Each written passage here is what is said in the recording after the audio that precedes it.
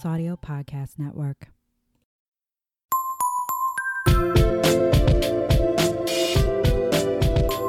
Hello, herstory heroes, and welcome to another episode of Whining About Herstory, where two longtime gal pals drink a bottle of wine while talking about women from history you've probably never heard of. And this month, celebrate Women of Pride. Woo-hoo. Happy Pride Month, y'all.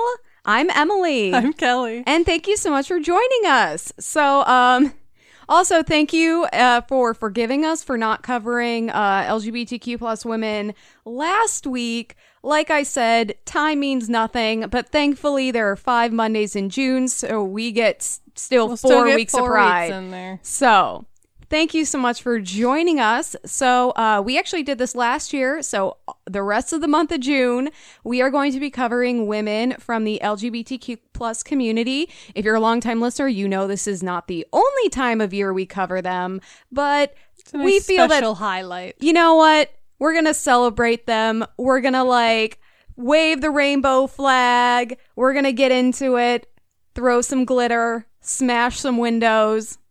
A little bit of everything. Yeah. All right. So Kelly, how are you doing this week? I feel like we never talk to each other on the podcast. No.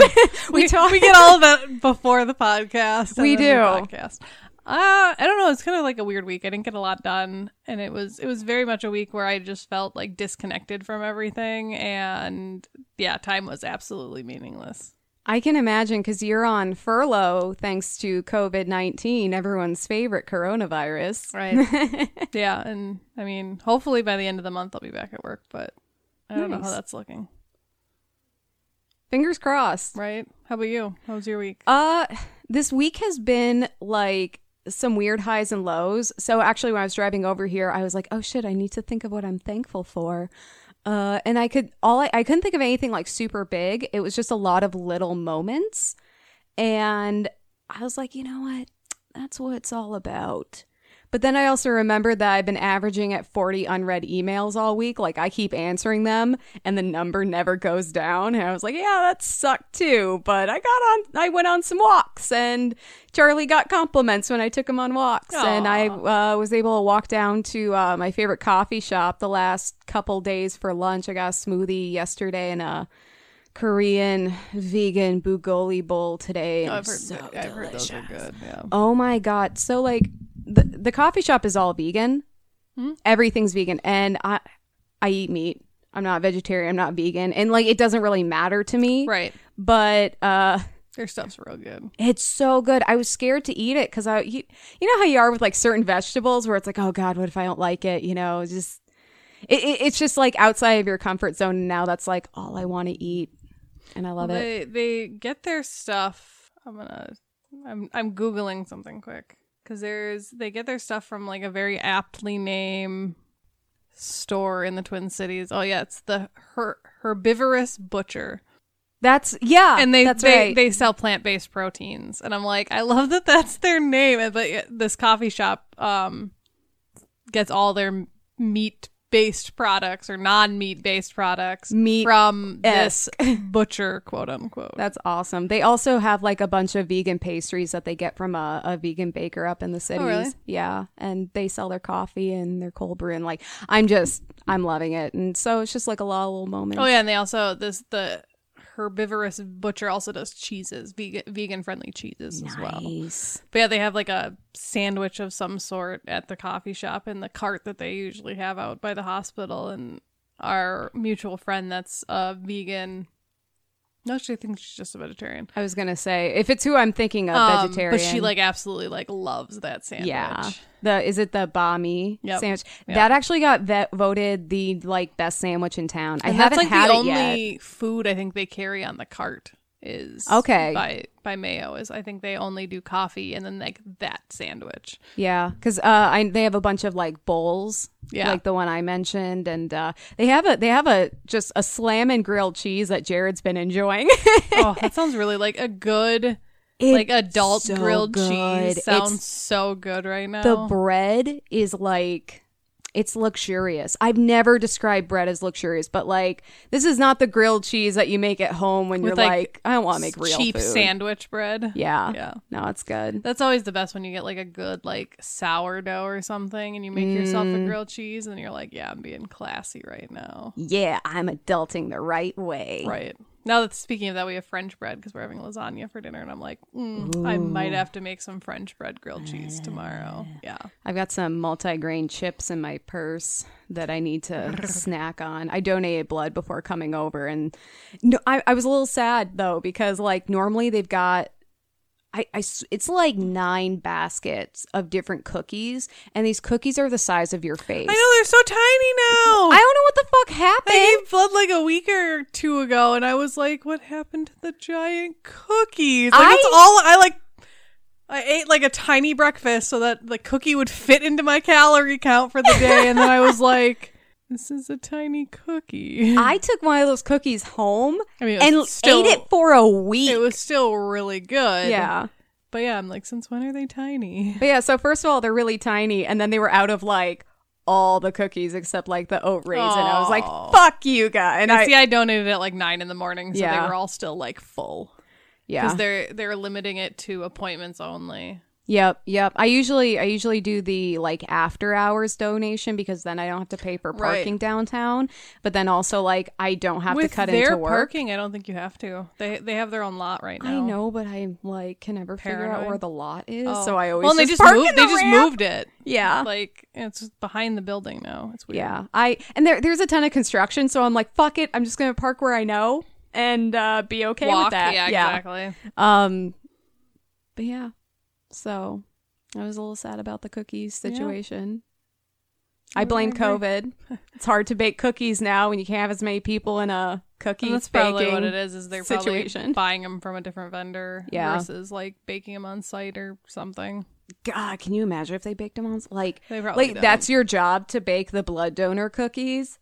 I would feel so special. That'd be a cool job because you just have a task, you do it all day, and you go home and you're like, okay, I know what I'm going to do tomorrow. Well, that's the thing. That's the same. The reason the cookies that they used to use at the blood donor center, anyways, used to be the same ones they sold at least in the employee cafeteria. Oh snap! That's crazy. So, but I haven't been into the employee cafeteria for a long time, even like pre-COVID. Yeah.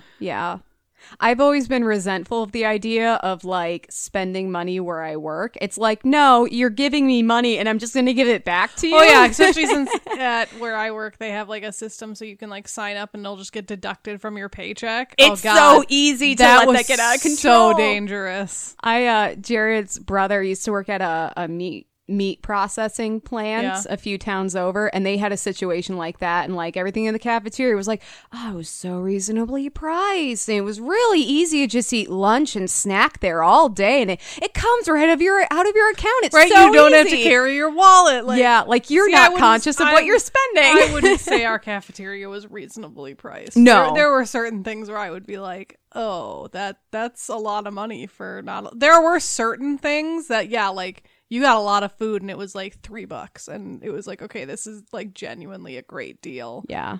But yeah, not all of it. I like to think that they place the like really expensive cafeterias where all the like upper management people work who can spend the money. Right, exactly. If they're not, they should. You can take that business idea, guys. Right. Just credit me. Name it the Emily Cafeteria. Right. Make it real fancy. Savvy Bitch Cafeteria. Yeah, there you go. All right. So enough about blood donation cookies and cafeteria names that are amazing. I do have a say their name this week. So this week we want to try and promote LGBTQ plus artists, organizations, podcasts. We got a theme going. Right. Because like we said, it's pride. And we're proud of you guys and we love you. So my say their name is actually extremely appropriate. So last week we lightly touched on what's going on in Minnesota. And I mean, it's really going on all across the world with the protests and Black Lives Matter marches and just this increased attention on police brutality and racially charged murder. And like, it's sad because it's been going on for fucking ever. And it's like now we're seeing it using smartphones, but imagine what was happening when no one was looking.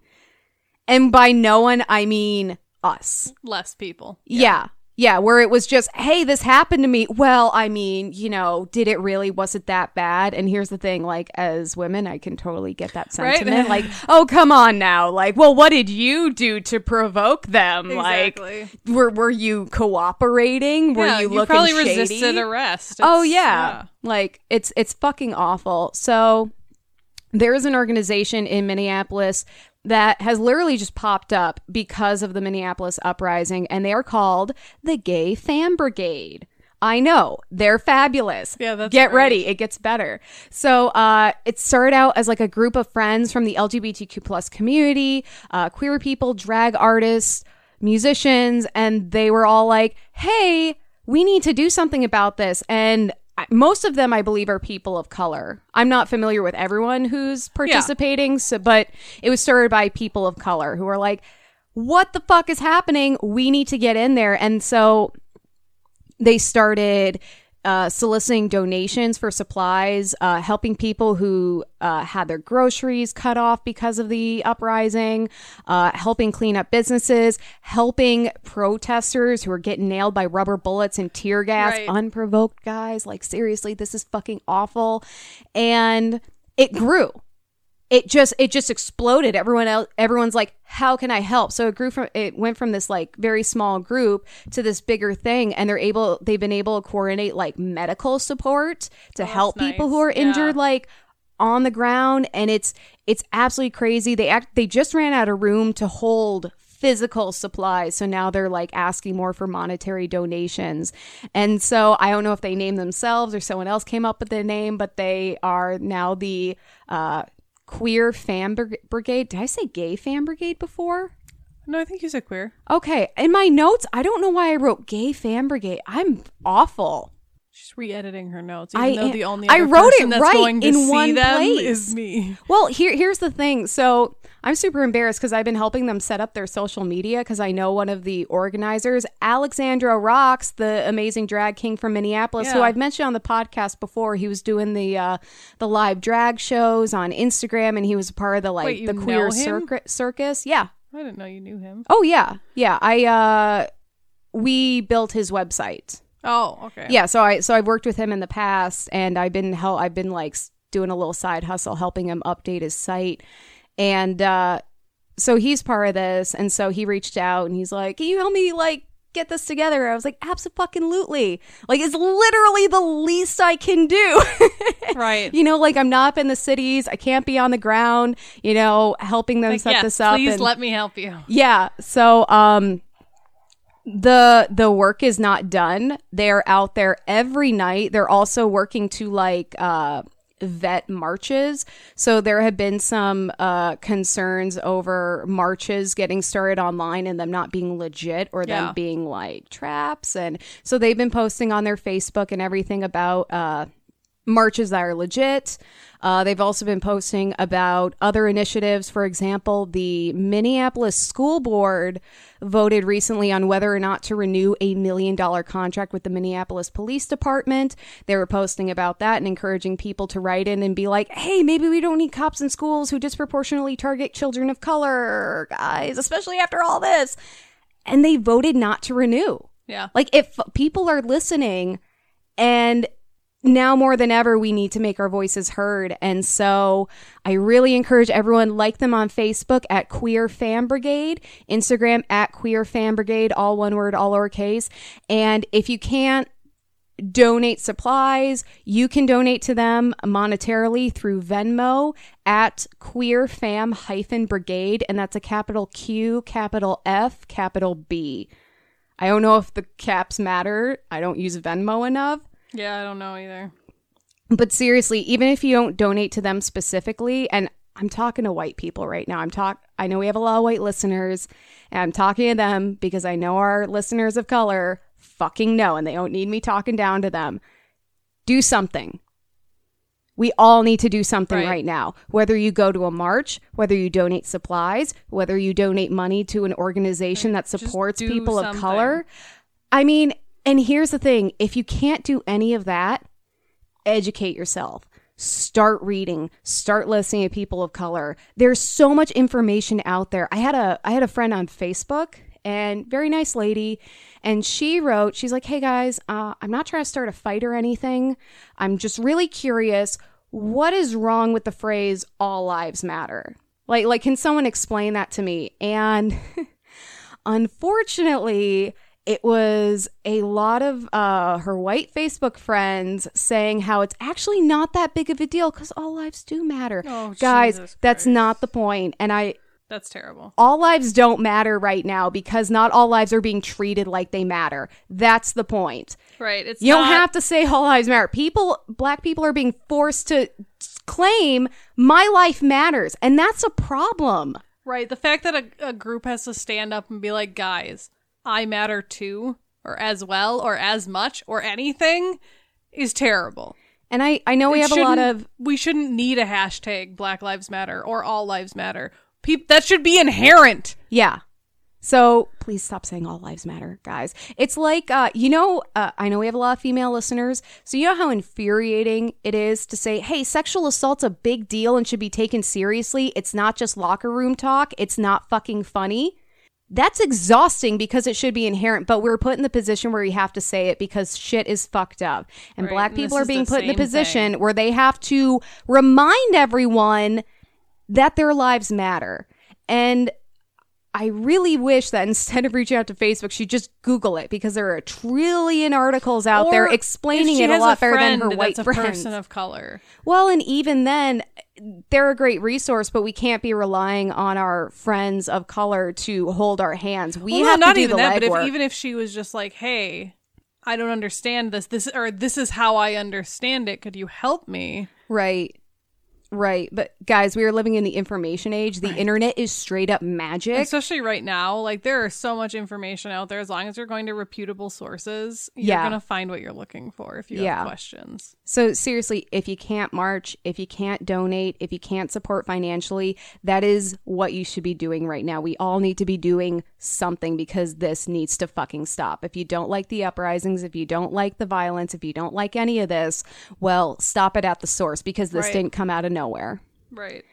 All right. So anyway, Queer Fam Brigade. Find them on Instagram, Facebook, Venmo. Again, that's Queer Fam-Brigade. They're also going to get a YouTube set up. I'm trying to get that set up. I just need some extra information. Didn't know you were big into knowing about YouTube. It was a big part of my previous job. Like I don't know anything about like editing videos, but I can set up your YouTube account and like try to. The cool thing about millennials is we can figure shit out. Oh, yeah. Like we just get in there. Like I can't tell you how to do it, but if I get in there, I can find my way around. Yeah, exactly.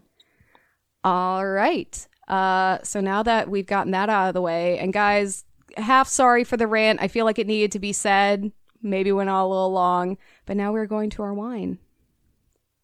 Yeah, it's your wine. Oh shit, you're right. I'm talking too much. I hate it. I know, it don't makes have me a feel like I'm podcast. talking not enough, and I'm just like sitting here. It's, first of all, I love you, and you're an amazing co-host, and I never sit here going, Kelly, fucking say something. I'm also feeling a little manic. Maybe it's the lack of blood and all the orange juice I was chugging, but I'm like ready to go. She's ready to fight right now. I am. I'm like manic. I'm pissed off. I'm like feisty. All right. So this is another wine from my my box of wine. And it is a rosé of Pinot Noir, which I don't think we've had before. And it's like a deep pink color, but it's see-through. Yeah, it's pretty. It's clear, see-through, opaque. Opaque. Words. Something. Anyway, it is a Chris Baker wine. It's a 2019 from Willamette Valley or Willamette. I don't know. Words are hard. So it says on the back of the bottle, Willamette is known for its elegant 100-point Pinots, but if you ask me, that's just scratching the surface. This is Chris talking. I'm going to make him sound really sexy. The possibilities for Willamette wines are endless. Every inch of this region is unique thanks to its layered soils and mineral and rock composition. That's why it's one of my favorite places in the world to make wine. And with the help of angels, I'm unearthing its best treasures yet. Oh, God. Chris. Your funding gave me the chance to craft a rosé that captures the heart of Oregon, made from Willamette Valley Pinot. You'll love it at first taste. Thanks for letting me show off what Willamette can do. Your winemaker, Chris Baker. Chris, you saucy son of a bitch. That's funny. But again, this saucy is son of a bitch. This is from that shit, I can't remember the name of the whole deal, but they call you angels. They call the people who buy the wine angels, so that's why all these bottles of wine call you an angel. And listeners, you are fucking angels. You're the best. You are. So I don't know what this is going to taste like, because that said nothing. It was just right? The Willamette Valley is tits, drink the wine. So, cheers to Pride Month. Cheers to Pride. Cheers to Pride. God, I'm so glad we can clink again. I missed it. Smells good. Oh. It's very subtle. Yeah. There's not like it's maybe it's just because last week we drank a wine that like punched you in the face. That wine fucked me up. But this is it's very subtle, but it's very good. I really like this. It's like strong on the front end and then it mellows out really quick. And you know what it is? It's strong on the front end. Like the my hills of the Willamette Valley rising and then suddenly falling. At first I was like, man, it doesn't taste like anything. Yeah, and then it's like strong and then it like tapers off. Yeah, you're right. It is nice. really subtle. I like it though. I do too. When I read Pinot Noir, I was like, oh man, this is going to kick us in the face. Because I think one of the last Pinot Noirs we had, we were like, oh my God, I'm in church, I'm at confession, and I'm so stressed. Right. Yeah, Pinot Noir is usually, I would say, a pretty strong really red heavy wine, and dense. But this is a very nice Pinot Noir rosé. I like this, though. And also, we are drinking out of our Whining About Herstory wine glasses, which Kelly so lovingly made because she is the best. Yeah, we need to like start selling these things. Would you buy them if we sold them? I will make more if you will buy them. Everyone's saying yes, please. Actually, if you donate to our Patreon, we will send you one. I believe that's at the oh shit, $10 mark. Oh, I swallowed down the wrong pipe. Oh no! No wine is good going down the wrong pipe. The Willamette Valley has a dark side. Oh. I'm sure I'm saying that name wrong, and everyone in Oregon is like, Emily, you dumb bitch. There's my connection because my story happens in Oregon. Really? Or at least a chunk of it. Oh my God. All right. Speaking of that, I will get into it. Yeah. So today I'm covering Marie Equi. It's EQUI. We're going to say Equi. We're going to say Equi. It's cute. Yeah, it is. That's going to be my new fake last name. Equi. Alice Equi. Alice Equi. That works. Yeah. Alice is my fake bar name. I already knew that. So Marie was born into the working class in New Bedford, Massachusetts, which I don't know where that is. I'm pretty sure I don't know if that exists. It's on anymore. the East Coast. Somewhere in Massachusetts. Yeah. It's like in that top dealie that sticks out at the top, you know, like the America's place, I think raising they call its it, hand. New England. Yeah, it's like America's raising its hand, like, hey guys, I'm here. Why are we sucking so bad right now? I have no idea.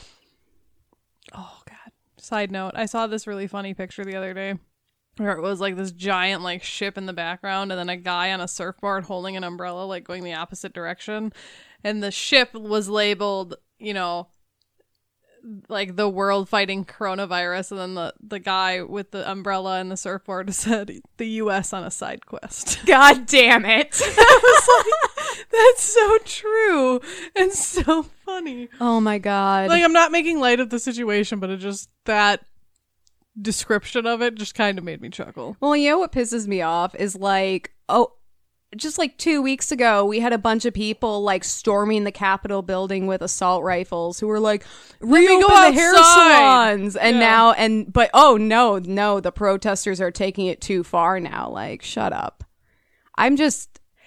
angry. Yeah, I think a lot of people are angry. I'm going to deal right with my now. anger by donating money to Queer Fan Brigade. There you go. Okay, so this New Bedford, Massachusetts was very big into like textile manufacturing, so there was a lot of factories, a lot of stuff like that. Her father was Italian and her mother was Irish, so she very much grew up in the sting of anti-immigration and deplorable work conditions. Still like that was waiting what for she that grew to, up in. Yeah. Still waiting for that to pass. It just seems to change flavors. It really does.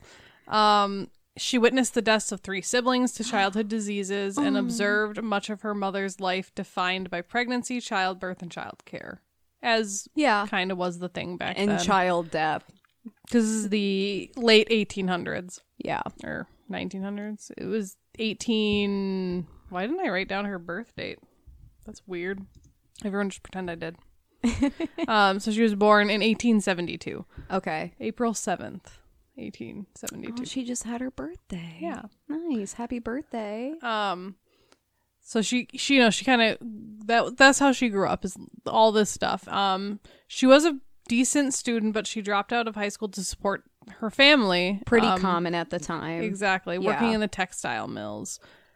Hopefully she didn't get stabbed by any machinery. No, but she did end up leaving in 1892, and her high school girlfriend, Bessie Holcomb, decided to set up a homestead on the Oregon, along the Columbia River in Oregon. So like her and her high school sweetheart just were like, nope, we're done. And they went to Homestead. Guys, let's remember, this is the 1800s. See, lesbians have been around forever. Yeah. Gay people have been around forever. You just weren't paying attention. Yeah. And there was also systematic elimination and targeting and horrible Right. things. I even included like a subnote of something I read just of the late 19th century in general. Mm-hmm. Obviously it wasn't, same-sex affairs were not generally discussed. However, in some spheres of society within the United States, people recognized quote-unquote romantic friendships among women. Jesus Christ. They tended to be wealthy and professional women, and sometimes they even undertook what was called like Boston marriages, which was like it kind of varied between like emotional and affectionate intimacy, and usually involved some sexual activity, but not always. Like, I don't know, like the definition of it, I was like, me and Emily probably could be considered. I was gonna say, the way you're marriage. describing this, I'm like, why does that sound familiar? Right. Here's the thing, though. They're saying like it doesn't have to be sexual, and obviously you can have a romantic relationship without having sex involved. Exactly. Asexual people are real. Look it up. But part of me is like, are they just saying that because they don't want to imagine like women getting down with each other? Probably. Like, no, they're just really, really, really, really good friends, but they don't bone. Like, Right. what? Marie once remarked that as a young woman, she had spurned the interests of young men and expressed little interest in a heterosexual pairing or marriage. Her words. Pairing or how clinical. Heterosexual pairing pairing or or marriage. marriage. I do was not like, express interest. You'll see why that she uses such proper terms. Her lengthy relationship with Bessie Holcomb from 1982 until 1901 was dissimilar to those Boston marriages, mainly because Marie was a working class like woman. She didn't have that like luxury basically to that the other women participating in Boston marriages had, because that was almost all like wealthy upper class women Who had the independence to engage in romantic relationships on their own terms versus being tied down to a guy or exactly. They had privilege. Exactly. Okay. Yeah. So Marie and Bessie lived a fairly quiet life as quote unquote close companions. I love that they used that in Best in the friends. research I read. I was like, God damn that's it. funny. So they had a small house and several rocky acres outside the city of the Dalles. Literally, the Dalles. I was going to say, the is that city? how you supposed to say it? One of my favorite things about Marie is something that happened in 1893, which was, and it was reported on at the time, was a sensational ruckus earlier in the day that drew crowds of merchants and shoppers to the town center. This is like from theirs. Marie paced back and forth in front of the office of Reverend Orson D. Taylor, a land developer and also the superintendent of the Wasco Independent Academy. Taylor had reneged on paying Bessie her full salary for teaching at the institution, and frustrated over the mistreatment of her companion, Marie horsewhipped Taylor when he tried to escape from his office. Yeah, Marie! Get that note-paying some bitch! Yeah. So Woo! she was like, you will not skip out on paying my lover. Fuck you. Oh my god. Yeah. Ladies, get yourself a partner who will horsewhip a son of a bitch when they don't pay you. Right? Many people in the town actually applauded Marie's assault because they viewed Reverend Taylor as a crook who peddled in like fraudulent land. Everyone knew he was an asshole. Yeah, basically, like a lot of people said, like, you know, he would, you know, sell you up on this land and then you'd go there and it would be like a piece of shit that you couldn't farm. And so they're like, no, fuck you. You had it coming, dude. You know, I was actually talking with Jared about this today. He was reading a book where the villain's name was like the preacher or the reverend. I was like, I know there are plenty of people out there who make a really honest and legitimate living as preachers or reverends. Right. That being said, whenever like someone named the reverend or the preacher comes up, I'm like, oh no. That's why there's like a character in Firefly that's just like the Reverend, and you never, because it ended so early, you never get to find out his backstory. And he seems like a really nice guy, but I'm like, he's got a past though. That dude was shady. Oh yeah, but he was so shady. Cool though. I loved him. Was that Shepherd? Was that his name? I thought it was just like the Reverend. Oh. Anyway, this isn't about Firefly. Yeah, no, this isn't the Firecast. The fire. That may or may not be a podcast. Yeah, I don't know. Like I made that make the Firecast. Okay, anyways, but the town actually later held a raffle for the whip Marie used to whip this guy. And the proceeds of raffling that whip was actually given to the two women. Yes. So the town was all on board. Yeah. Can we bring that back? Right.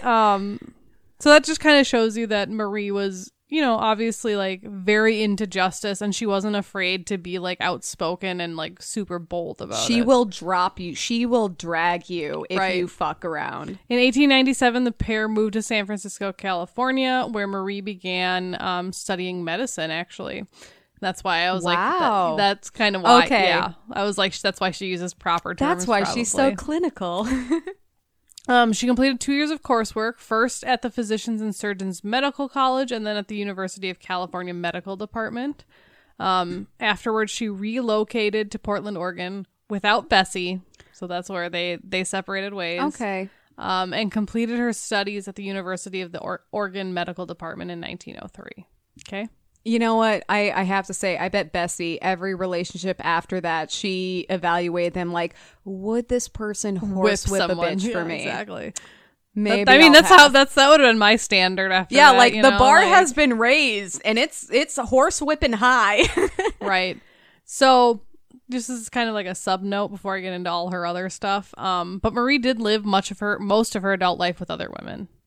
But she was never what she would consider a separatist. She treated male patients and female patients at her medical practice, you know, so she wasn't like, I'm only for women. Oh, is that what they would have called a separatist? Someone back who then, yeah. only saw a specific gender of patients? Okay. But so even though she considered herself a lesbian, she was like, no, I'm still going to treat men. Like, I'm a doctor. Because being a doctor is not a sexual thing. Exactly. In 1905, she undertook the longest lesbian relationship of her life after meeting a younger woman named Harriet Speckert, who was the niece of the Olympia Brewing Company, the founder of him, named Leopold Schmidt, which is a great name. That is a great name. I thought you were just going to stop. Like, she was the granddaughter of the brewing company. No, the niece. Yes, the niece of the brewing company. That brewing company got a little crazy one night. Harriet's family was vehemently, like, they did not want her being with this other woman. Yeah. And she actually, Harriet actually went to court for years with her mother and brother just to get her an inheritance. Oh, shit. They shared a life together for a long time, and actually 10 years into their relationship, they adopted an infant. Really? Yeah, who they named Mary because Harriet had always wanted to raise a child. And so, you know, Marie was just like, yeah, that's fine. Oh my God. Yeah. That's amazing. As an adult, Mary recalls calling Harriet Ma and Marie Daub, but she thinks it's because as she was growing up, everyone called Marie Doc. I was just gonna say, is it like doctor? She thinks she kind of picked up on that, not necessarily dad. That's so cute. Oh my God. I want a kid to call me Doc. Not because I'm a doctor, but just because that's cool. Right. I'm just going to finish out the relationships quick. The two women did separate eventually, kind of in later years, but they remained close until Harriet died in 1927. But Marie became involved with other prominent women. She became smitten with Margaret Sanger, who was a big birth control advocate. Yeah. And she wrote a lot of love letters to her, and that they kind of like reference sexual intimacy between the two of them, but technically nothing was ever confirmed. But that's none of our fucking business anyway. But yeah, she, even after her like longest relationship, she went on to like still have other relationships with prominent women. Yeah, because she's also a big deal, being a hotshot doctor. Right. And her intimate relationships, first with Bessie and then with Harriet in the early 1900s, established her as the first or one of the first publicly known lesbians on the U.S. West Coast. Wow. Because she didn't hide it. She was like, yeah, this is my partner. So that's how the West Coast happened. Yeah, right, exactly. Like, I know same-sex marriage was illegal in California for a long time. Like, it was legal and they took it away. But I know, it was really weird. It's always had kind of this reputation for being more progressive and more open, even especially amongst the LGBTQ plus community. Like, you got, I think it's Height Street, Harvey Milk, Yep. And now I'm just like, it all started with Marie. Yeah, right, exactly. So in the aftermath of the 1906 San Francisco earthquake and fire, which I think we've actually referenced in one of our other podcasts, that somebody else went there. I think it was one of our undercover journalists. It was one of your stunt girl journalists. I was like, that sounds familiar. But Marie joined a group of doctors and nurses that went in to provide medical care for people stricken by the disaster, and actually earned a commendation from the United States Army for doing so. Awesome. And she was like, why don't these people have ambulances? And then your stunt girl reporter was like, I'm going to give them ambulances. I got this. Don't worry. Marie became one of the first 60 women to become a physician in Oregon, because remember, she went back to Oregon. Wow. She established a general medicine practice in Portland, with emphasis on health concerns, particularly of women and children. But like I said, she wasn't a separatist. She still treated men, but she emphasized women and children. Yeah, probably after her seeing specialty. her mom going through all. Oh God, all and that. losing all those fucking kids. Right, Sorry, she was probably like, that was not the way to word it. She was probably like, I need to help women get through this stuff. Right. So she became a very publicly well-known physician, particularly after the 1906, earthquake and fire. That was like her front page moment. Yeah. Oh yeah. Because that was one of the largest natural disasters with like a huge amount of deaths. Like, it was ridiculous. Sorry, my ear like popped. So like she became really well known. And at some point between 1905 and 1915, which I know is a 10-year gap, but people don't really know when she started, but she began to provide abortions, which is still a hot topic. I was going to say, it's interesting that, she's in same-sex relationships. She has adopted a child with a same-sex partner. Yep. She's a doctor. She's well known. Like, she's not hiding anything. Yeah. This isn't like, 10 years after she died, we found all these letters. Who knew? And it's crazy because we're still like fighting about this shit. Like, same-sex couples can't adopt. Shut up. Oh, they can't be doctors. Like, shut up! She was doing this in, the early 1900s. Well, technically it's the 2000s. Like, I don't know. Centuries are weird. Because the 1900s are like the actual 80s. But she's the early 20th century. Exactly. And we're still fighting about this. It's ridiculous. Like, no, people already did it. It's fine. Just shut up. So what she would do... Because she would give you an abortion regardless of your social class if you needed one. And what she would often do is charge the wealthy women to cover the expenses of the poor. Oh, what a crazy concept. If you can afford it, you Charge pay. that, yeah, but right. if you're super broke, like maybe, you know, some of those wealthy people can like cover you. Yeah. Huh. God, I wonder if that could ever work. So I love that Marie like came up with that and was like, you know what, this is just going to be easier. I'm going to charge these women, and that, you know, overcharging them because they can afford it will pay for the ones that can't. Yeah. Oh my God. Huh. Good for Funny. her. I know. She did, you know, the city and state tried to shut her down. That still happens today. Yeah.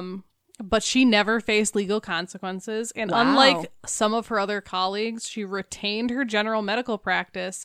And she also didn't solely focus on abortions. She did both, Yeah. you know. Well, everyone knew she was going to horsewhip them if they fucked with her.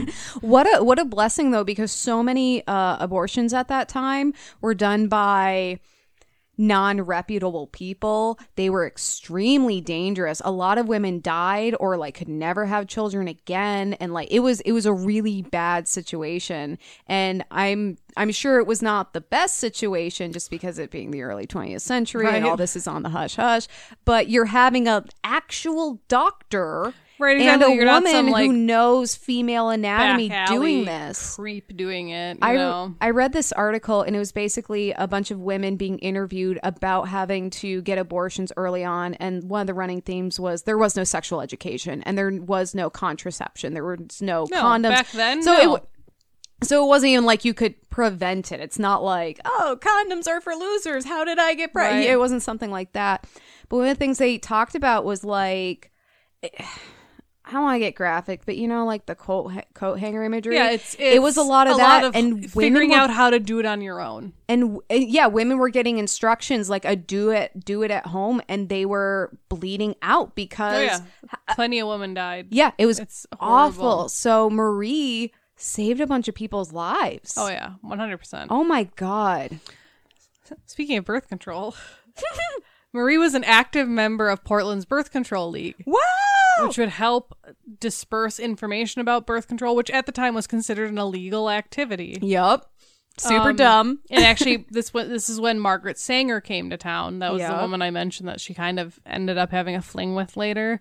The authorities arrested Margaret, Marie, and other women and men who were distributing this information about birth control. Good job, gentlemen. Well, I'm sure they don't want to deal with it. Right, you know? exactly. But still, good on them. Yeah, no, absolutely, because it's largely been considered a woman's problem and a woman's Right, responsibility. exactly. They're the ones that can have kids, so it's their problem. Yeah, but, you know, God forbid, you know, she gets pregnant and then she gets to start making decisions about her body. Right, exactly.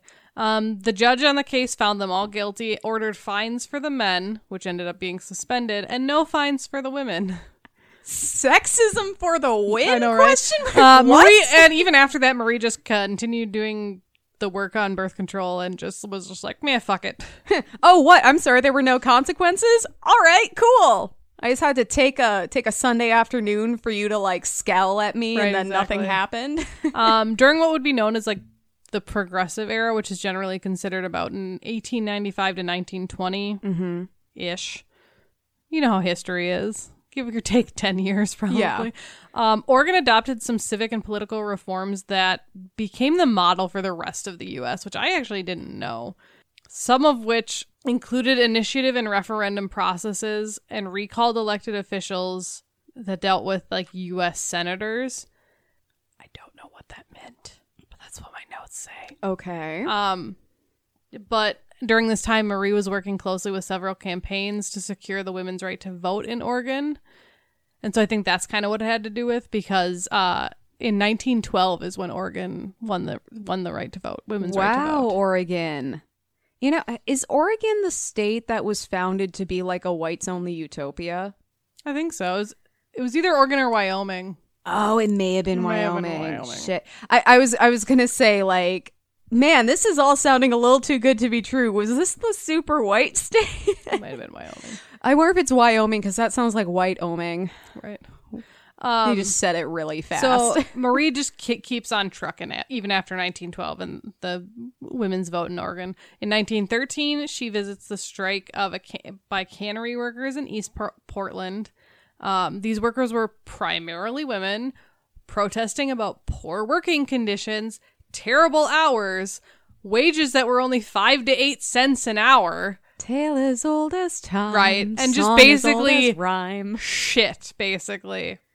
And so Marie went down there to kind of like help them put like, you know, a little more oomph behind it at this time. She was showing her support. She was wielding her influence. Exactly. And she became one of the leaders of this like party that was trying to like help these women, partially be due to the fact that she was a physician and she had that like standing behind her. Yeah. It's not just a bunch of poor women who can be written off as whiny factory workers who should be thankful for the opportunity, if you ask me. It's like, no, there are prominent, well-educated people getting behind them. Exactly. And she was right on the picket line with them. And to the point where she got clubbed by an officer because she got mad that a 30-year-old pregnant woman was dragged away by the police. Oh my God! So she got angry and like started retaliating, and so they Why are we her. still doing this? Yeah. Why are we still fighting about this shit? Jesus! I'm sorry, After the picketing continued for several more days, and unfortunately the strike ended, but on terms unsatisfactory to the women. Again, tale as old as time. This was a turning point for Marie. The police brutality that she witnessed radicalized her, and she actually became almost somewhat of an anarchist after this. Mm-hmm. Like, she very much was just like, okay, obviously, like, the progressive way of doing things is not working. It's that situation where you're trying to do everything right. You're trying to play by the rules. You're trying to do it the way that everyone says you should. And it still doesn't work because you're trying to placate the people who hold all the power and who are oppressing you. Exactly. And, you know, even when you play by their rules, well, they just want you to shut up and go away. Exactly. So at a certain point, what the fuck else are you supposed to do? So after this strike with the women, she became a big voice in Portland's unemployment crisis in general. But apparently they had a very big unemployment crisis from 1913 to 1914. But she would regularly march with jobless men and women, demanding better working conditions. She engaged in the Industrial Workers of the World's free speech fights, supported lumber workers, declared herself a radical socialist and an anarchist, and aligned herself strongly with the Industrial Workers of the World, which is like a group of socialists, essentially. You know what's interesting is like, just from what you're telling me about her and the way she's behaving and the way she's advocating, I'm like, man, she was a radical at that time, but now she's like everyone else. Right. You know, like the line has moved, guys. For what radical is, yeah. Yeah. It used to be really easy to be a rebel. Just wear pants. Right. And enjoy sex with your partner. So, if you know anything about the U.S. history and U.S. timelines, a lot of this is happening leading up to World War I. Bum, bum, bum. Marie was very strongly against the preparedness campaigns that happened in the United States. She believed that a lot of the war efforts were basically cash grabs from companies that just wanted to make money off of the suffering of people. I hate how familiar and recent all of this sounds. Like, if you just Right? changed the year, I wouldn't bat an eye. Portland and probably most of the rest of the nation at this time kind of entered a phase of hyper-nationalism. Mm-hmm. So Marie very much became a political outsider, but she still continued to protest pre-war campaigns. She unfurled a banner reading, quote, "Prepare to die, working men. J.P. Morgan and Co. want preparedness for profit." She wasn't wrong, Right. guys. However, sadly, she was attacked by others in the march, and a fight ensued, leading to her getting arrested. So that sucked. Yeah. That didn't stop her. She continued to protest as the U.S. entered the war in 1917. However, the U.S. at this time also passed what was known as the Espionage Act, which was basically like they could arrest anyone they viewed as a spy. And the Witch Hunter Act. Yeah, they very much viewed Marie as a dangerous threat to national security. Oh my God. So they charged and convicted her of sedition. You know what I think is interesting is, like, you hear all these stories about people who are like, hey, the way it's working, or the way it is now isn't working, and maybe people deserve better rights, and, you know, better working conditions, and then the country is suddenly able to like label them an enemy of the state and deal with them. I'm like, why can't we do that with like KKK leaders, guys? Right? Oh no, then it's a imposition on your civil rights. Like what? Like, yeah, exactly. These two things aren't, one of these things is not like the other. One of these things needs to get the fuck out of here. Right. Marie attempted to appeal higher courts, but her arguments were rejected. That's actually a very common theme in this. It was all fake. It was all for show. Yeah. Yeah. However, Woodrow Wilson at the last minute commuted the 3-year sentence she received to 1 year and a day. Okay. I know. She served her time in San Quentin State Prison, which is kind of notorious if you know. Yeah. Yeah. She was inmate number 34410. She was 48 years old at the time. And the women she shared quarters with, there was 31 other women in her cell block. And they were all lesbians. That would be funny. No, but many of them were serving sentences for homicide, theft, and performing abortions. She was the only, like, political arrest in the bunch. Okay. So that sucks. Oh my God. She suffered a lot of health problems while in prison. She had contracted tuberculosis as a child, but it wasn't really a problem. But being in prison and confined conditions caused a lot of flare-ups for her. So she was sick quite at the time. She tried to maintain her morale because with the many visits, like a lot of people visited her. A lot of people wrote her letters. She had a lot of allies. Exactly. Like, and they stayed with her. Yeah. She did seek early release by either pardon or parole. But the U.S. Attorney General like continuously blocked any of that. Yeah. She left San Quentin on August 9th, 1921. It was a reduced sentence even past that year and a day because for good behaviors, but she still had served nearly 10 months. Damn. I wonder if she was able to vote after she got out, because at that point, all women across the United States earned the right to vote. But if she's considered a felon, yeah, I don't know. I mean, she's in there with murderers. Like the title associated with those charges must have been pretty severe. I mean, espionage against the country. Right. So as Marie was entering prison, America was very much trying to put the war behind them, but this was also the time of the Red Scare. Like, that was the whole, like, people were scared of communists and radicals. I thought that was, like, in the 50s. This is what my sources said. There was a heightened fear of radicals, labor unionists, communists that became known as the Red Scare. It started almost immediately after World War I. Wow. Yeah, it lasted a long time. Damn. Because I always think of it as like with MacArthurism and the Cold War and Wisconsin's like third greatest shame behind Jeffrey Dahmer and Ed Gein. So Marie re-entered public life with many of her political comrades imprisoned or greatly restricted. Mm-hmm. Protesting was greatly restricted. So she returned to her medical practice. For lengthy periods, though, between 1926 and 1936, she regularly invited Elizabeth Gurley Flynn to live with her and to help care for Mary, Marie's daughter. That Elizabeth was the leader of the international, what did I say it was? The IWW. I should have. Oh, the industrial workers of the world. Industrial workers of the world. It was like, I just put the acronym thinking I would remember it. I didn't know this was going to be a test. Flynn suffered a lot of Elizabeth suffered a lot of serious health problems, including exhaustion from overwork and depression from all the political setbacks, obviously, she was facing. And, just the stress, I'm sure, of running a socialist group in a time where that was not recommended. Yeah, it was a very difficult thing. Right. So Marie, Elizabeth, and Mary, which is Marie's daughter, lived in Portland's West Side neighborhood and together for quite a while. In 1930, Marie suffered a heart attack, sold her medical practice, and asked Elizabeth to assist her for several more years.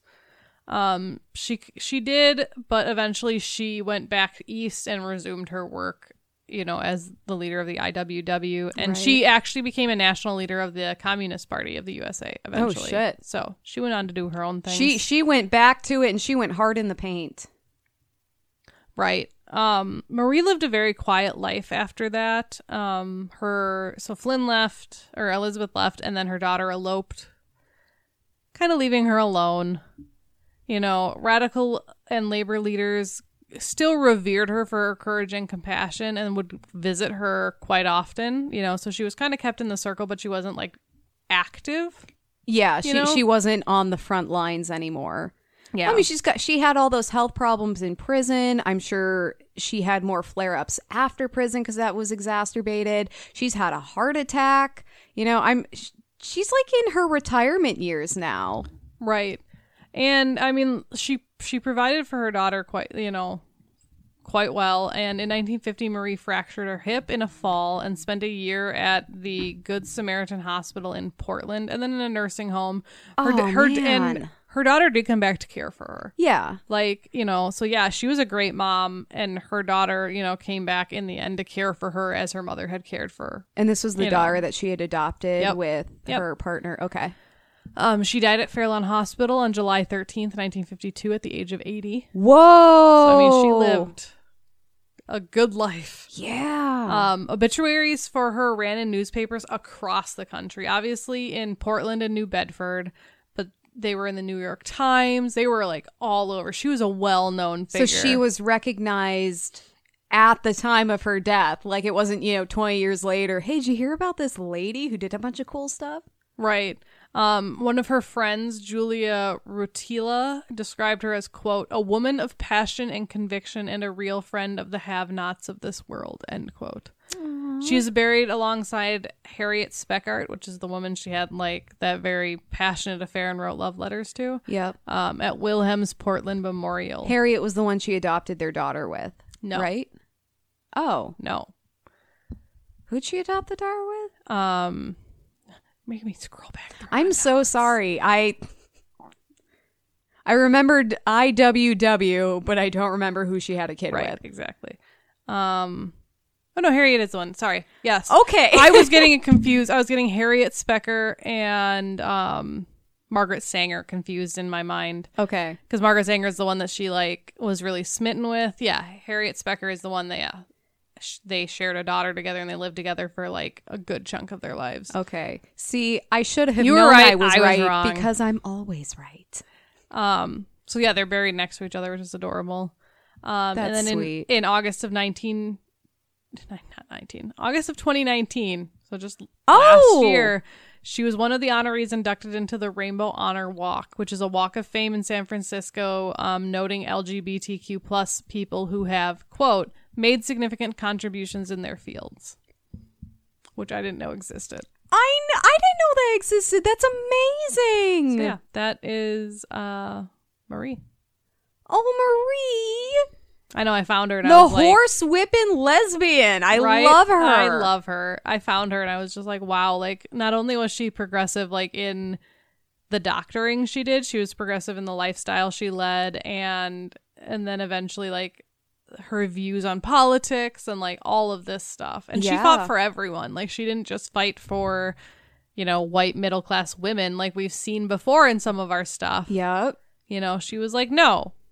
And she didn't even only fight for women.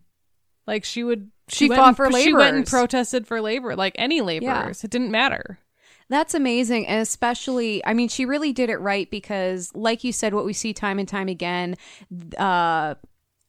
activism is often led by the most privileged people in a group. Right. Usually white people, usually middle class people, usually men, or, not usually white people. It depends on what it is, obviously. But it's because they have the time, the education, and the resources to do it. However, it's like you have blinders on. You can't see outside of your immediate situation. So what sounds like a good situation for you may not be good for the, the poor working class person who's just trying to get by, who doesn't have all the resources and education you do. Or, as we've seen, we talked about this last year when we did Sylvia Rivera and Marsha P. Johnson. The gay live movement was largely led by white middle class people. Right, and the second they sacrificed trans people. Trans women. They sacrificed trans people to make advances for their that's specific exactly interests. what I was thinking about when we started this conversation. I was like, that's who pops into mind. I constantly think about that, and I constantly bring that up when talking about this stuff, because that was one of those things where it was like this clarifying moment where I was like, oh my God, that's exactly right, and here are the consequences. Like, what the it blew my mind. Yeah. And it's important, and I'm not shitting on the gay lib movement or anything like that, but we need to acknowledge the failings of past movements so we can recognize them today and not make the same mistakes. Yeah. Okay. Let's do this. All right. That's amazing. What a crazy story. What an amazing woman. Right. I know. I thought it was a good one. All right. Well, I'm going to jump on into my lady. I am covering Mabel Hampton.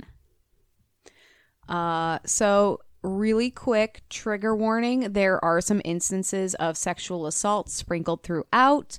If I remember to give you a heads up before I read that part, I will, but I'm not making any promises. So just quick heads up. I don't get super into it, but it is present. Okay. Thank you for the heads up. You're welcome. So Mabel was born in Winston-Salem, North Carolina on May 2nd, 1902. So she just had a birthday.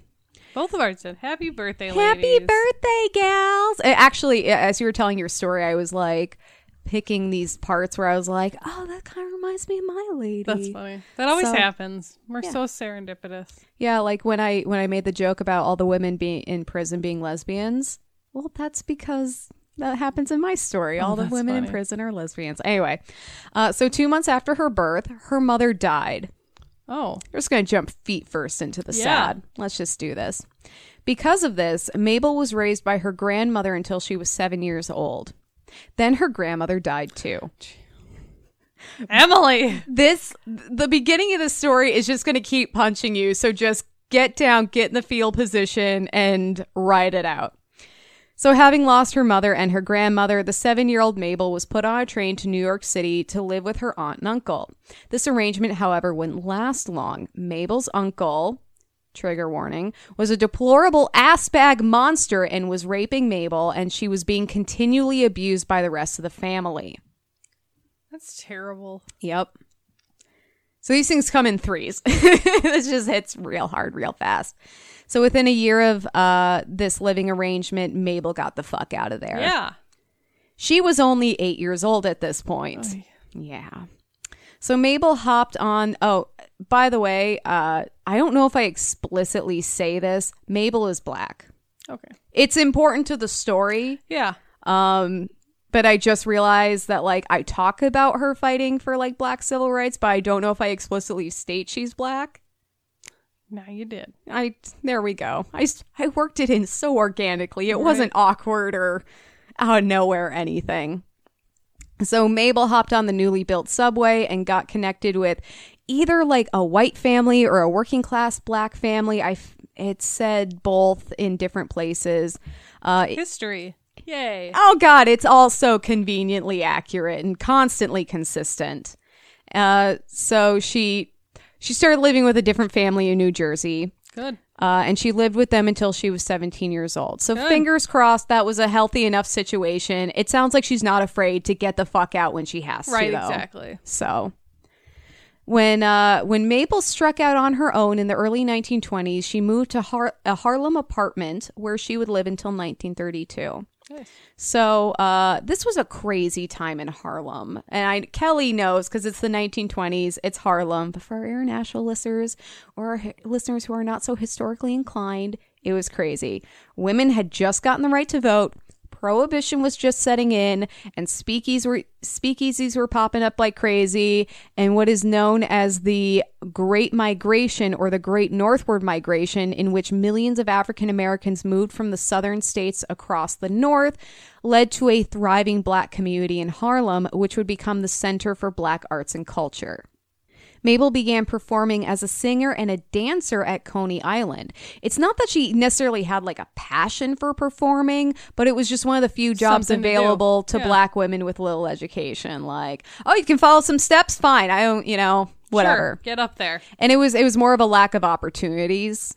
Yeah. So like I mentioned earlier, the subway was shiny and new. It was also affordable for New York City's poorer citizens. A subway trip to the seaside resort of Coney Island was only 5 cents. While Coney Island was historically frequented by upper and middle class visitors, the newfound accessibility to the poor completely altered the way Coney Island functioned. Businesses had to adjust their practices and their prices to be more affordable to the influx of lower class visitors who couldn't afford a whole 15-cent 15-cent roller coaster rides and 10-cent hot dogs. Who's got that kind of cash just laying around? Right? I don't. It's funny though, because I always think of Coney Island. I just think of it like as a pier with like a it's an amusement like park, a carnival. isn't it? Yeah. Well, they have an amusement park like on the boardwalk or whatever. But it was. I can smell the lasagna. I'm sorry. It just like hit me. But yeah, then they also they were really big on like freak shows, and yeah, it was like a carnival basically. Yeah, but whenever I think of Coney Island, I don't think like upper class, upper crust, resort town. I'm like, oh, that's how it happened. This is where the end began. But here's the thing: they also had this thing where it used to be a lot of private beaches, and a lot of those beaches became public too. So basically, the whole place became more accessible to poorer people, which I totally support. But I'm like, wait, I'm sorry, this is a hoity-toity resort. Like Coney Island lasted probably far longer than it ever should have. I think it's still a thing. It's 100% still a thing. Yeah, like they don't have freak shows and stuff anymore, but I'm pretty sure like the roller coasters and stuff are still around. I'm pretty sure it's still like a pretty hot vacation spot. There you go. History tour will stop at Coney Island. Yeah.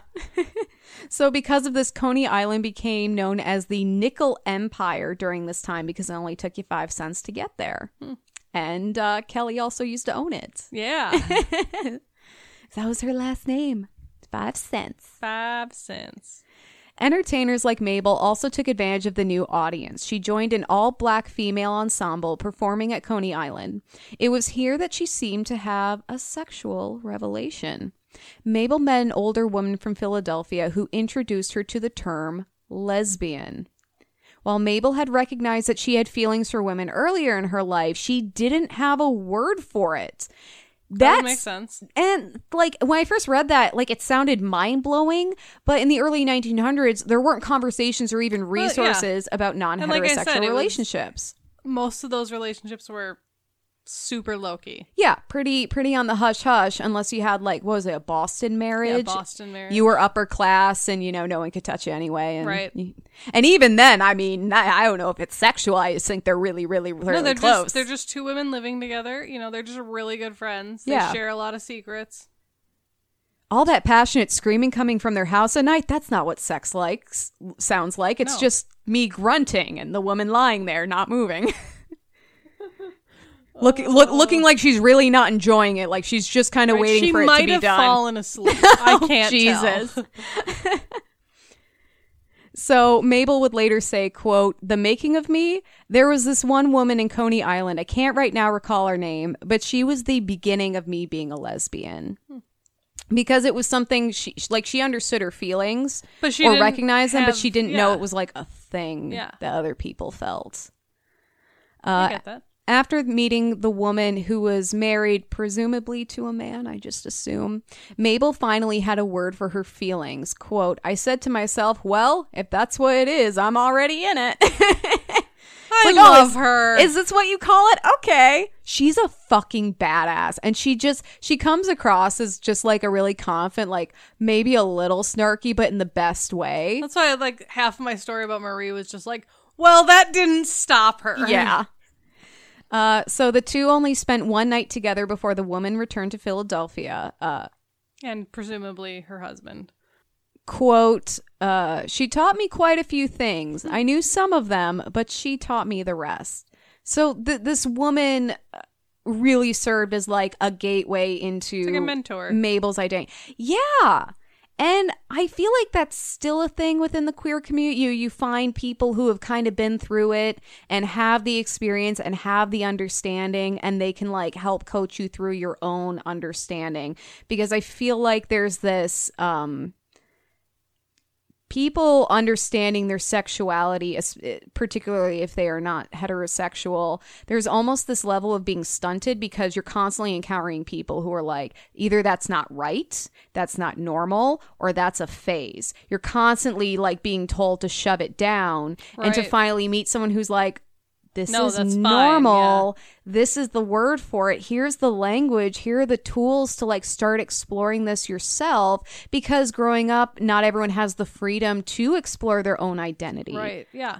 It all depends. This chance encounter helped Mabel better understand her own identity. See, I don't know why I even write my notes. I know what I'm trying to say. Now, Mabel got her start at Coney Island, but she didn't stay there long. She began performing at bigger stages in Harlem, which was the epicenter of New York nightlife. While performing in Harlem, she rubbed elbows with other prominent queer black women, including comedian Jackie Moms Mabley, singer Ethel Waters, dancer Ethel Williams, who was Ethel Waters' girlfriend. And like, oh, I kind of want to cover them now. Yeah. And of course, Gladys fucking Bentley, the white tux wearing badass. We covered her last year. We did. So I wrote it down. We covered her in episode 14. I think I titled that, the first half of that, like a perfect piece of African sculpture, because that was how she was described. Seriously, check her out. She's fucking amazing. I love her.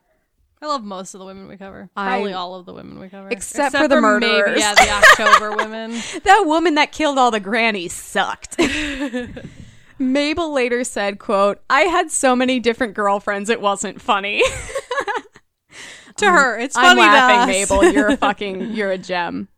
However, even though Harlem was hoppin', it was still the 1920s, and being a black lesbian was not easy. In 1924, Mabel and her friend were set up by the police and accused of being sex workers. You see, at the time, an unescorted woman in a bar was automatically considered a sex worker because there's no other reason a woman would be out and about alone. Let alone at a bar. Oh my God. Oh my God. Excuse me while I clutch my pearls.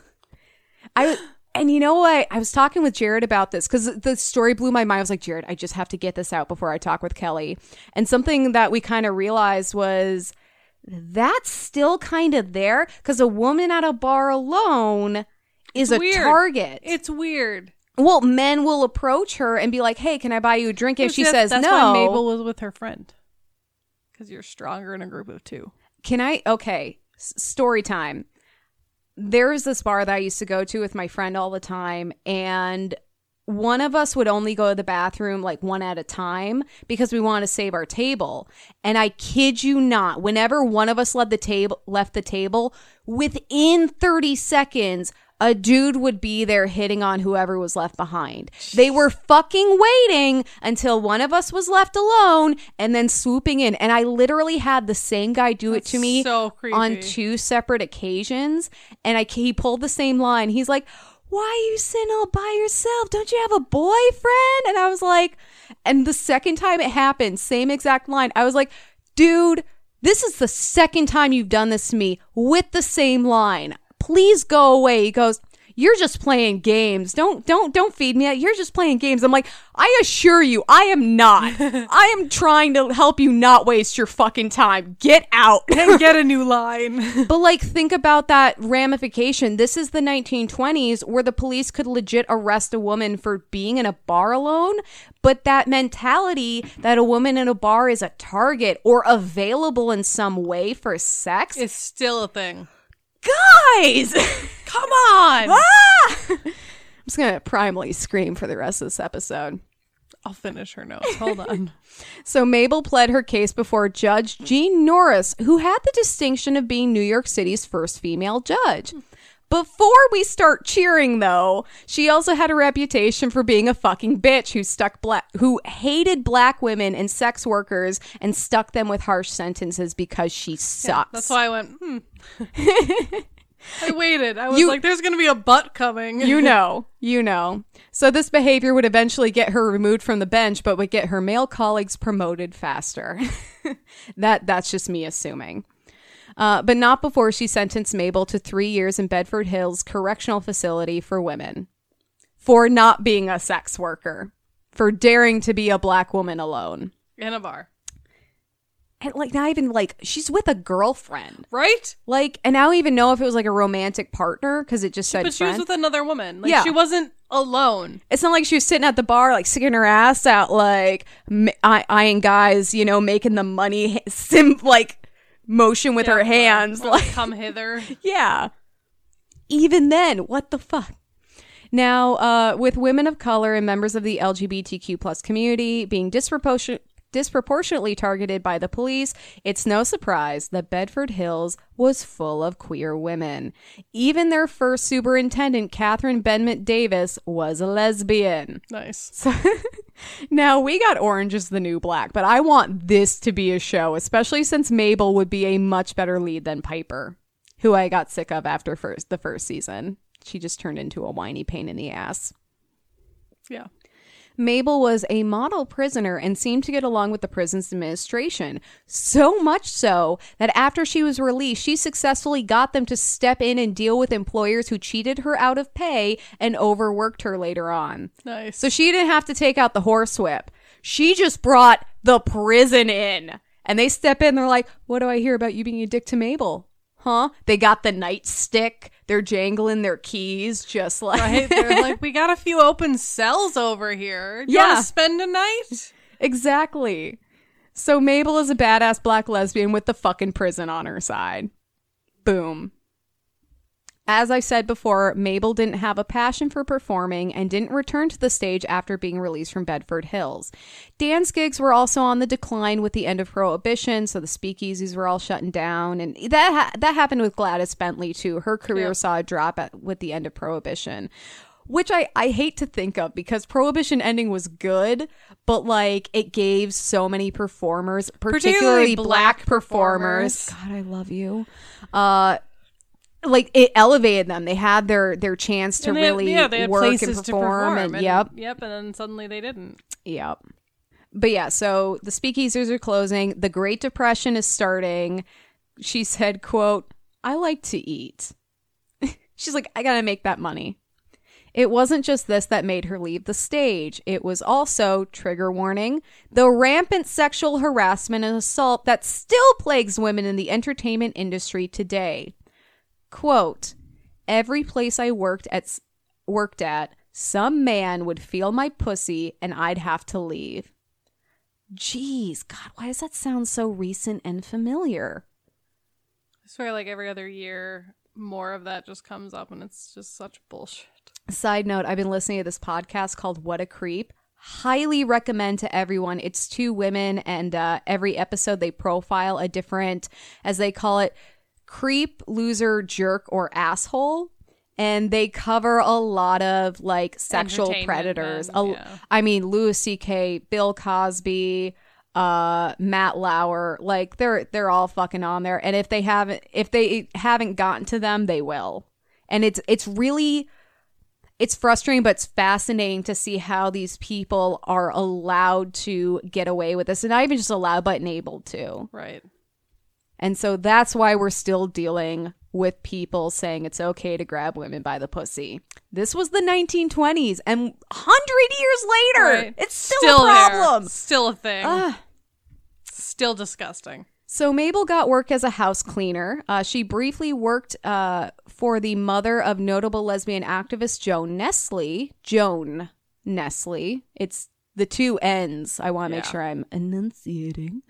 So this is how Mabel and Joan met and struck up a lifelong friendship. Joan actually interviewed Mabel, which is one of the reasons we have her story today. In 1932, Mabel met Lillian Foster. I did try to find more information on Lillian as an individual, but couldn't find a lot. There's also like a famous old school journalist, I think, with the same name, but it's not the same person. But I assume she was amazing and they're the cutest couple ever because they would stay together for the rest of their lives. Aww. because they fell in love and lived together in the Bronx until Lillian's death in 1978. So forever. Yeah, forever. Together, Mabel and Lillian became part of a community of other queer women, and Mabel documented their lives and experiences as Why are words hard? Lebanese? As Lebanese of color. As lesbians of color living in the early 1900s. Wasn't that a thing from Glee? Where the girl was like trying to say she was a like they all had shirts about like their uniqueness, and the girl said she was Lebanese. Yeah. Instead of lesbian. Oh my god. She also enjoyed an extensive collection of lesbian pulp fiction. So that sounds fun. I had never heard of lesbian pulp fiction, and I'm sure a lot of our listeners haven't. So I'm going to get into it a little because it's fascinating. And that's one of the reasons I like doing these stories, because you find out about like all these niches of the culture and the time that would otherwise you would never know about. Yeah. So lesbian pulp fiction were paperback novels with strong lesbian overtones, just like any pulp fiction, really. These books were huge for lesbians at the time because there was little to no literature involving like lesbian relationships or lesbian figures in general. According to Stephanie Foote from the University of Illinois, where my dad used to work, I used to hang out there, quote, pulps have been understood as signs of a secret history of readers, and they have been valued because they have been read. The more they are read, the more they are valued, and the construction of a lesbian community becomes. I remember reading this quote and I was like, this is hard to follow. Characters use the reading of novels as a way to understand that they are not alone. So basically, what that woman from Philadelphia did for Mabel, lesbian pulp fiction was doing for countless women who were like, oh shit, there's a word and this is real and other people feel this way. Yep. It's not just me. Again, the queer community has always been here. Eventually, Mabel would donate her writings and her massive collection of pulp fiction to the Lesbian Herstory Archives, or LHA. The LHA is the world's largest collection of materials by and about lesbians, which was founded in part by Joan Nestle, That's awesome. Her bestie. Yeah. Joan Nestle, her bestie forever. That makes a good rhyme. I like that. I may have to cover Jo in the future because she just sounds amazing. You have 3 more weeks? Yes. Mabel didn't just donate her writings to the LHA. She worked tirelessly to collect stories, biographies, academic articles, literature, and anything else that documented the lesbian experience, making her a critical contributor to the LHA. Yeah, that's amazing. She would even attend marches waving an LHA banner. So she'd like go to pride marches or civil rights marches, and she was like, Lesbian Herstory Archives. And I love that they say herstory. I know. Like, I read that. I was like, yay! Mabel's writings and her work collecting other documentation was critical to preserving the stories of the queer community at the time. So you know how people think being gay and trans, etc., is a new trendy thing? It's not. And that's because queer people and their stories have been systematically attacked and erased in the most horrifying ways imaginable. Like, women get erased, and then, like, and that's terrible. And then, like, the fact that trans and gay and LGBTQ plus people get erased is like another step of horrible. And then people of color. Yeah. Like, it They're just all compounds. in there. There's just steps. It's fucking awful. But they've been around forever, living their lives, and thanks to Mabel, some of their stories were preserved. So many of their stories were preserved, and it gives us a peek into what it was like to be a lesbian at that time, because that's a history that would have otherwise been lost. Mabel was a vocal advocate and supporter of Black rights and LGBTQ plus rights. So these next few sentences are just going to read like a list because she was just awesome, and there was no narrative. There was just stating how amazing she is. Yeah. She joined the National March on Washington for Lesbian and Gay Rights on October 4th, 1979. And I believe that was the first March on Washington for LGBTQ plus rights. That sounds about right. Mabel volunteered with the New York Defense Recreation Committee. And despite being on a working class income, she also supported the Negro Opera Company and donated to the Martin Luther King Memorial Fund, along with other LGBTQ plus organizations. Wow. Remember, guys, like, donate, do something. You can show your support in a billion different ways. Right. Mabel was also a member of the Service and Advocacy for GLBT. Sorry, it's not like the order I'm used to reading it, because some things have changed. Some of these letters were not included for a while. So the GLBT elders, also known as SAGE, because they knew I would have a hard time saying that. So this organization advocated for and developed services for elder members of the LGBTQ plus community. Aww, which, that's like, nice. That's incredible. That's not something I would have thought of. But yeah, like, especially as you get older, and, you know, if you weren't able to marry and establish a family, maybe your you're family, on your own. yeah, your family probably disowned you. Yeah, like, that's awesome. Because all the social barriers that they're facing only get worse when you get older and more vulnerable. Right. Mabel also marched in every Pride parade in her lifetime, and I couldn't find anything that said she was at Stonewall. I'm not counting it out because she was living in New York at the time, but it, like, every it's a solid organized it's a solid Pride parade. Maybe. Yeah. Mabel's activism and story was featured in the films Silent Pioneers and Before Stonewall, The Making of a Gay and Lesbian Community, which came out in 1984. Wow. And these documentaries talked about the LGBTQ plus community before the Stonewall Uprising, which is credited as being the spark of the modern gay lib movement. And if you want to know more about the Stonewall Uprising, please listen to episode 13, where we talk about Marsha P. Johnson and Sylvia Rivera.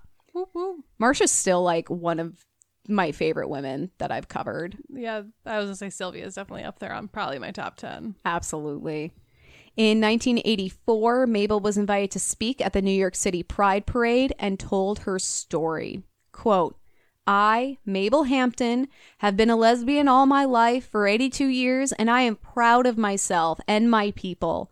I would like all my people to be free in this country and all over the world, my gay people and my black people. The following year, Mabel was named the Grand Marshal of the 1985 New York City Pride Parade, in which she marched for years as part of SAGE. So, like, she was, like I said, she marched in every Pride parade, and she was usually a representative of SAGE. She is fucking amazing, and I love her, and I want her to, like, live forever, but she didn't. Mabel died on October 26th, 1989 from pneumonia at St. Luke's Roosevelt Hospital Center at the age of 87. Jeez. She lived a long time, though. Yeah, like, it's hard to be sad. For having such a rough start. Like, yeah. I couldn't find where she was buried. I even, like, checked findagrave.com, which explicitly said that it didn't have that information. But I really have to believe that her grave isn't lost like so many of the other women we cover, because Joan Nestle, I believe, is still alive. Like, a lot of her allies and friends, I'm sure, are still alive, or, you know, have carried it on. Yeah, like, maybe it's just not public information. information. Let her die, like, in some rando grave. Fingers fucking crossed. Herstory headcanon. She's fine. She's fine. She has a grave. It's pretty. It's gorgeous. It's always got fresh flowers, and the birds never shit on it. They know. Even the dogs know. They're angry. Legacy. Mabel was a critical and enduring member of the civil rights movement and gay lib. She helped preserve the stories of lesbians and queer culture while fighting to create a brighter future and brighter stories for everyone. As I said before, Mabel's story is documented in the documentaries Silent Pioneers and Before Stonewall. Her lifelong friend Joan Nestle, I keep saying, it sounds like I say Joe Nestle, because of that. No, I hear it, Joan. Joan Nestle, who helped create the Lesbian Herstory archives, interviewed her and helped preserve Mabel's story. So a lot of those quotes I gave were from those interviews. You can support the Lesbian Herstory Archives at www.lesbianherstoryarchives.org. You can find them on Instagram at Lesbian Herstory Archives. You know we're following them. They have written stories, audio recordings, video, and more, all documenting the lives and experiences of lesbians, including Audre Lorde, who we covered in episode 35. And they don't just cover stories of, like, notable, famous lesbians. They have interviews and documentation on everyday herstory heroes, because we're all herstory heroes, guys. Seriously, check them out. I am definitely going to be doing some more digging, because I was like, How have I not heard? Right? Lesbian Herstory Archives? I don't know what rock I've been living under, but geez. Apparently a pretty dense one. No Yeah. kidding.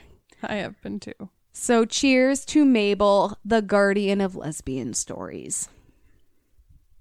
That's valid. She's a badass. And as I was doing this research, like, especially talking about her doing the marches and, you know, her work with Sage, I couldn't find a ton of details on that. So the whole time I'm reading, I was like, her story is so much deeper than I'm going to be able to get into. Right. And I tried to find a really good podcast job, on though. her to like supplement, because I was like, there's got to be more detail about her activism. And I searched Mabel Hampton and found absolutely nothing. Oh, So we may be the only podcast on Spotify about Mabel Hampton. maybe. There should be more, but we will take that honor. What are you thankful for, Emily? I was like, I can't ask. She's going to be so mad at me. I got to wait. I am thankful, kind of like I said at the beginning, for just the little moments that made me feel good. I'm thankful that I have the opportunity to help out the Queer Fan Brigade in the very, very tiny capacity in which I am. I'm also really thankful for the work they're doing. And I'm thankful I had a good phlebotomist at my blood donation. I'm always thankful for that because I have hard veins and I know it. Yeah. Well, and I was a little pissed. I told you this story, but basically there was a guy next to me who had a female phlebotomist, and he was doing like a bunch of mansplaining, you know, to the blood donation woman about what tests they should and should not give for blood. And then in the middle of her explaining the aftercare instructions, he took a phone call and chatted for like a solid minute and then was like, I don't need you to tell me this. And she's like, I actually have to go through all of this. Like, it's the law. This is part of my job. Yeah. And so I don't know, like, that's not something to be thankful for, but I'm thankful that she is a kind person who's doing good things, and that, I don't know. Right. I get it. Yeah.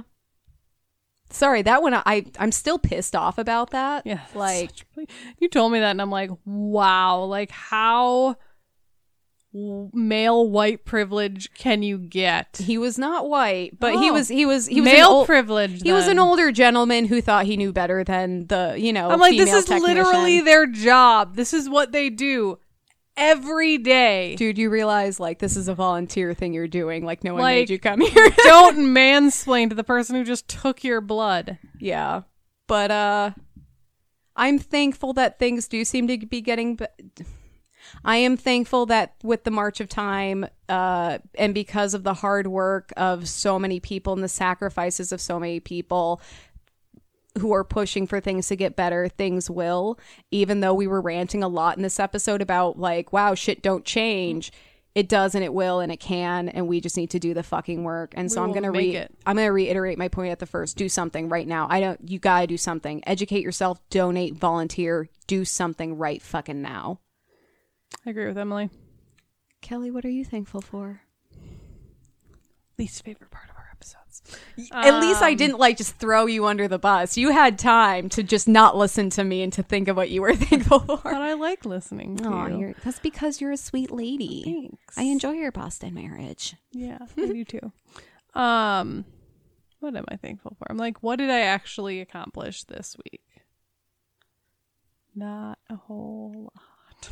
Well, and that's okay. Yeah, I guess I'm thankful for being able to take a step back and work on my mental health because it hasn't been in a great spot lately. And I mean, I'm still doing what I can in the situation, you know, like I'm still, you know, donating time and energy and, you know, stuff. I'm not like ignoring what's going on, right. But it's nice that I have the ability right now because I'm on furlough to take care of myself in a way that I probably wouldn't if I was still working.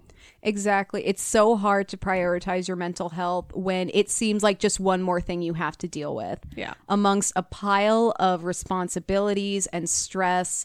Like I've been thinking about it. I've been having a hard time going back to therapy because I'm like, I feel like I just don't have the time or the energy. I'm the same way. Like I will be doing something productive that needs to get done, and the whole time I'm like, I should be doing that other thing that is also productive and needs to get done. Yeah. But then if I go do that, I'm like, oh, I should be doing the other thing.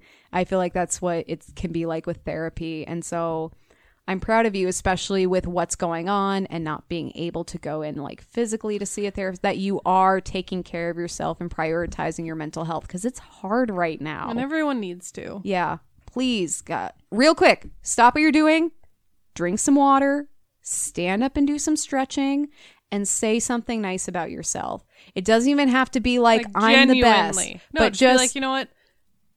I have not, my nail polish looks great today. I didn't murder someone today, and that's swell.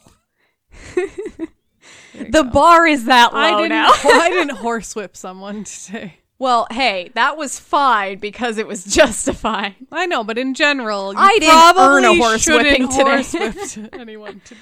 Oh my God. All right. Well, everyone, thank you so much for tuning in to our first episode of Pride Month. That was like our first episode. This is our first episode ever. I was real confused for a split second. Everything has just been a warm-up. What are you talking about, Emily? Everything's just been a warm-up up until now.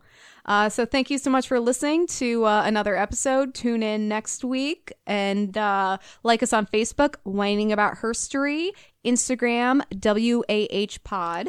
Twitter, WAH_pod. Our website is whiningaboutherstory.com, and our email is whiningaboutherstory@gmail.com, where we would love to hear from you, your herstory heroes, your say their names, really anything. Your recommendations, like guys, slide into our DMs. We're totally open to that. Yeah, we are. We also have a Patreon, patreon.com/whiningaboutherstory. You can donate for as little as $1 a month. Patrons, matrons, whoever you are, I am so sorry I didn't get that bonus content out. I was going to do it Sunday, and that's when the social media stuff that I was working on hit, and Jared was also having a rough mental health day, so I was trying to like juggle so you'll have to get that taking care of point. him and then taking care of that stuff, and like my Sunday got so fucking out of control so fast. And I was editing the episode. It was like, But yeah, we still love you. Also, please rate us 5 stars wherever you listen. It really helps us out. It helps us get found, and it costs you nothing. Right. This can be like the nice thing that you do today. That can be the thing that you stand up and be like, you know what? I rated Whining About Herstory. And you can feel good about it. That can and be you'll your make nice us feel thing. good. Yeah. If you're not into us, or this wasn't the serious academic discussion that you hope for, that's fine. You can move on. Part of me hopes that whoever wrote that is still like secretly listening to our podcast. He's like, maybe they'll get more serious this week. And every time we call them out, there's like, oh, God damn it. You can always delete that review, friend. Maybe. I don't know if that works. Can you? Either. I don't know. Anyway. Thank you so much for listening to another episode of Whining About Herstory. I'm Emily. I'm Kelly. And have an empowered day. Bye.